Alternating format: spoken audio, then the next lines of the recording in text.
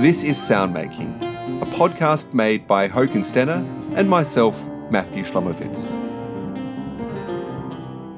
Each episode of Soundmaking features a composer or performer discussing the how and why of music they've created.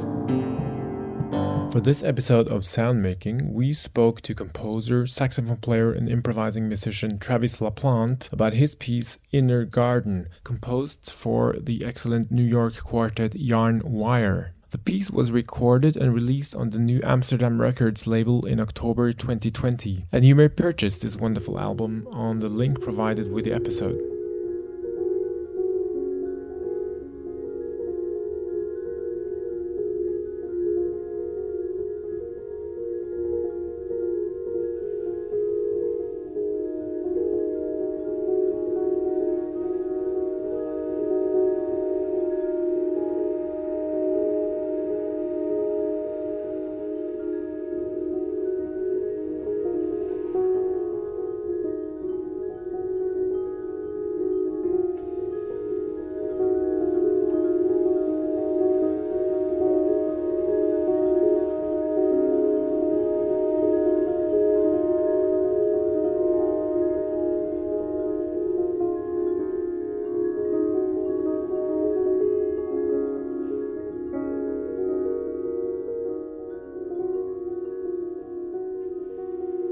Hi, I'm Travis LaPlante. I split my time between southern Vermont and New York, and I'm a saxophonist and composer and improviser.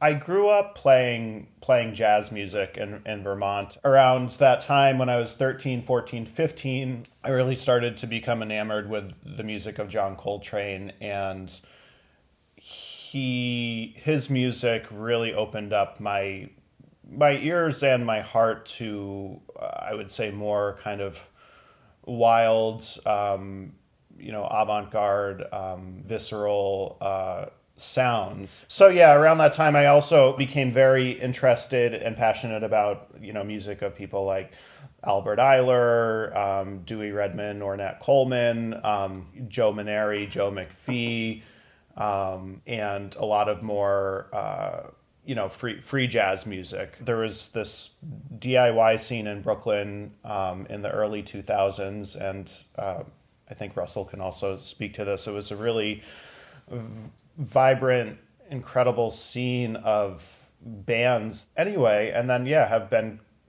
kind of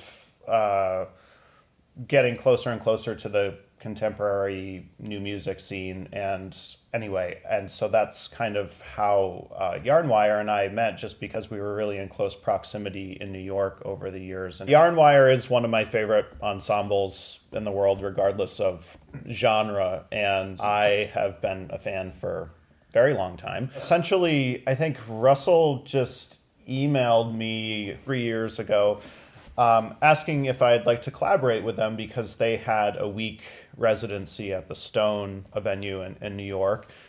And I had a giant smile on my face when I received the note. I was so happy and so excited. In that moment, immediately, there was almost like a glimpse that was given as to like what the piece was. We ended up getting together quite a bit and really rehearsed in a way that's really unusual, unfortunately, in this time for composers and really anyone in general. So the process was very organic and beautiful. Hello, everyone. My name is Ning Yu. I'm one of the pianists of Yarn Wire.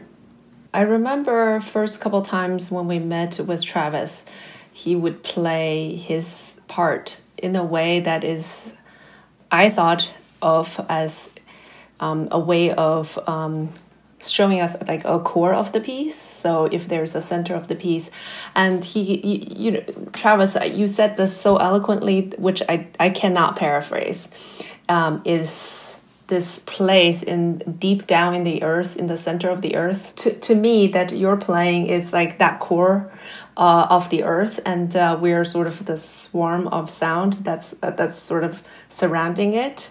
And I think in the very early days, when Travis would send ideas and then we would try out, and then we would really listen. And sometimes it's really without conversing with each other, we just all know that wasn't it. And when something really came along that was so special, all four of us are like, wow, I don't know about you, that was really cool, So it's just really clicked. And I think this word that Travis used as organic, the process of organic, is really important. In the end, it feels very easy, feels very free and easy, not this sort of monumentally like this mountain on top of us to play this 40-some minute piece. But when we do play the piece, it's like just unfolding this feeling, unfolding the sound that we already know so well because of this long organic process. Hey, I'm Russell Greenberg. I'm one of the percussionists in Yarn Wire. What was great is that, like Travis said, we had a lot of time, in a way. Of course, there's always a deadline, but, we had the luxury of rehearsing together, and there wasn't necessarily written music to read during the concert, and maybe that's something that is interesting. It's not that there wasn't written material; it's stuff that we internalized in rehearsal, right? A collection of pitches, a direction that we should be flowing.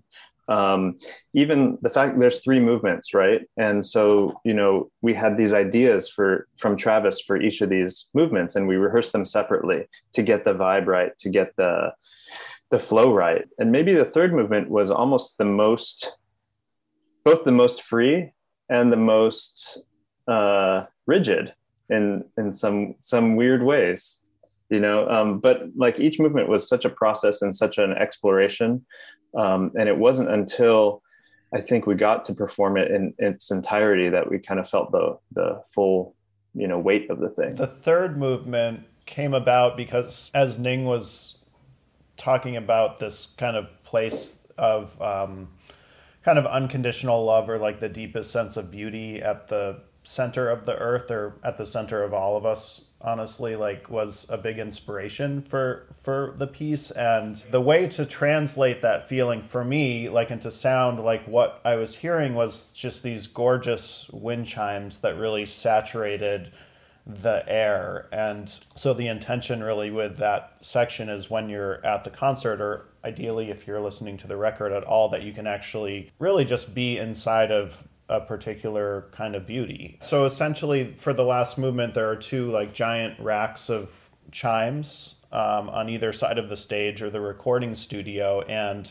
they're all pitched differently. Through research, we came up with a general like order of kind of the sequence of which chimes are sounding when, and certain chimes that should wait until later to enter. And Ning and Russell and Ian and Laura were in a choreographed way kind of going across the stereo fields during the recording with these chimes. And then I was in the center basically playing and attempting to open up this space of being inside of this beauty. And then at a certain point, there's a cue where then they're no longer walking back and forth, and the giant racks are actually begin to rotate in a circular motion. So there are these 2 concentric circles happening in the stereo fields. And then one of my favorite parts of the movement and the piece is when they actually stop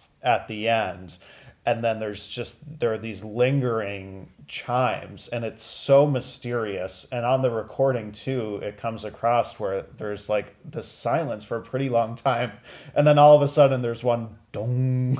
There's something about the decay of the sounds in that I just every time feel is so unpredictable and magical. We basically have to stay so still. So the key is to not make the chime sound. Then the sound is just right.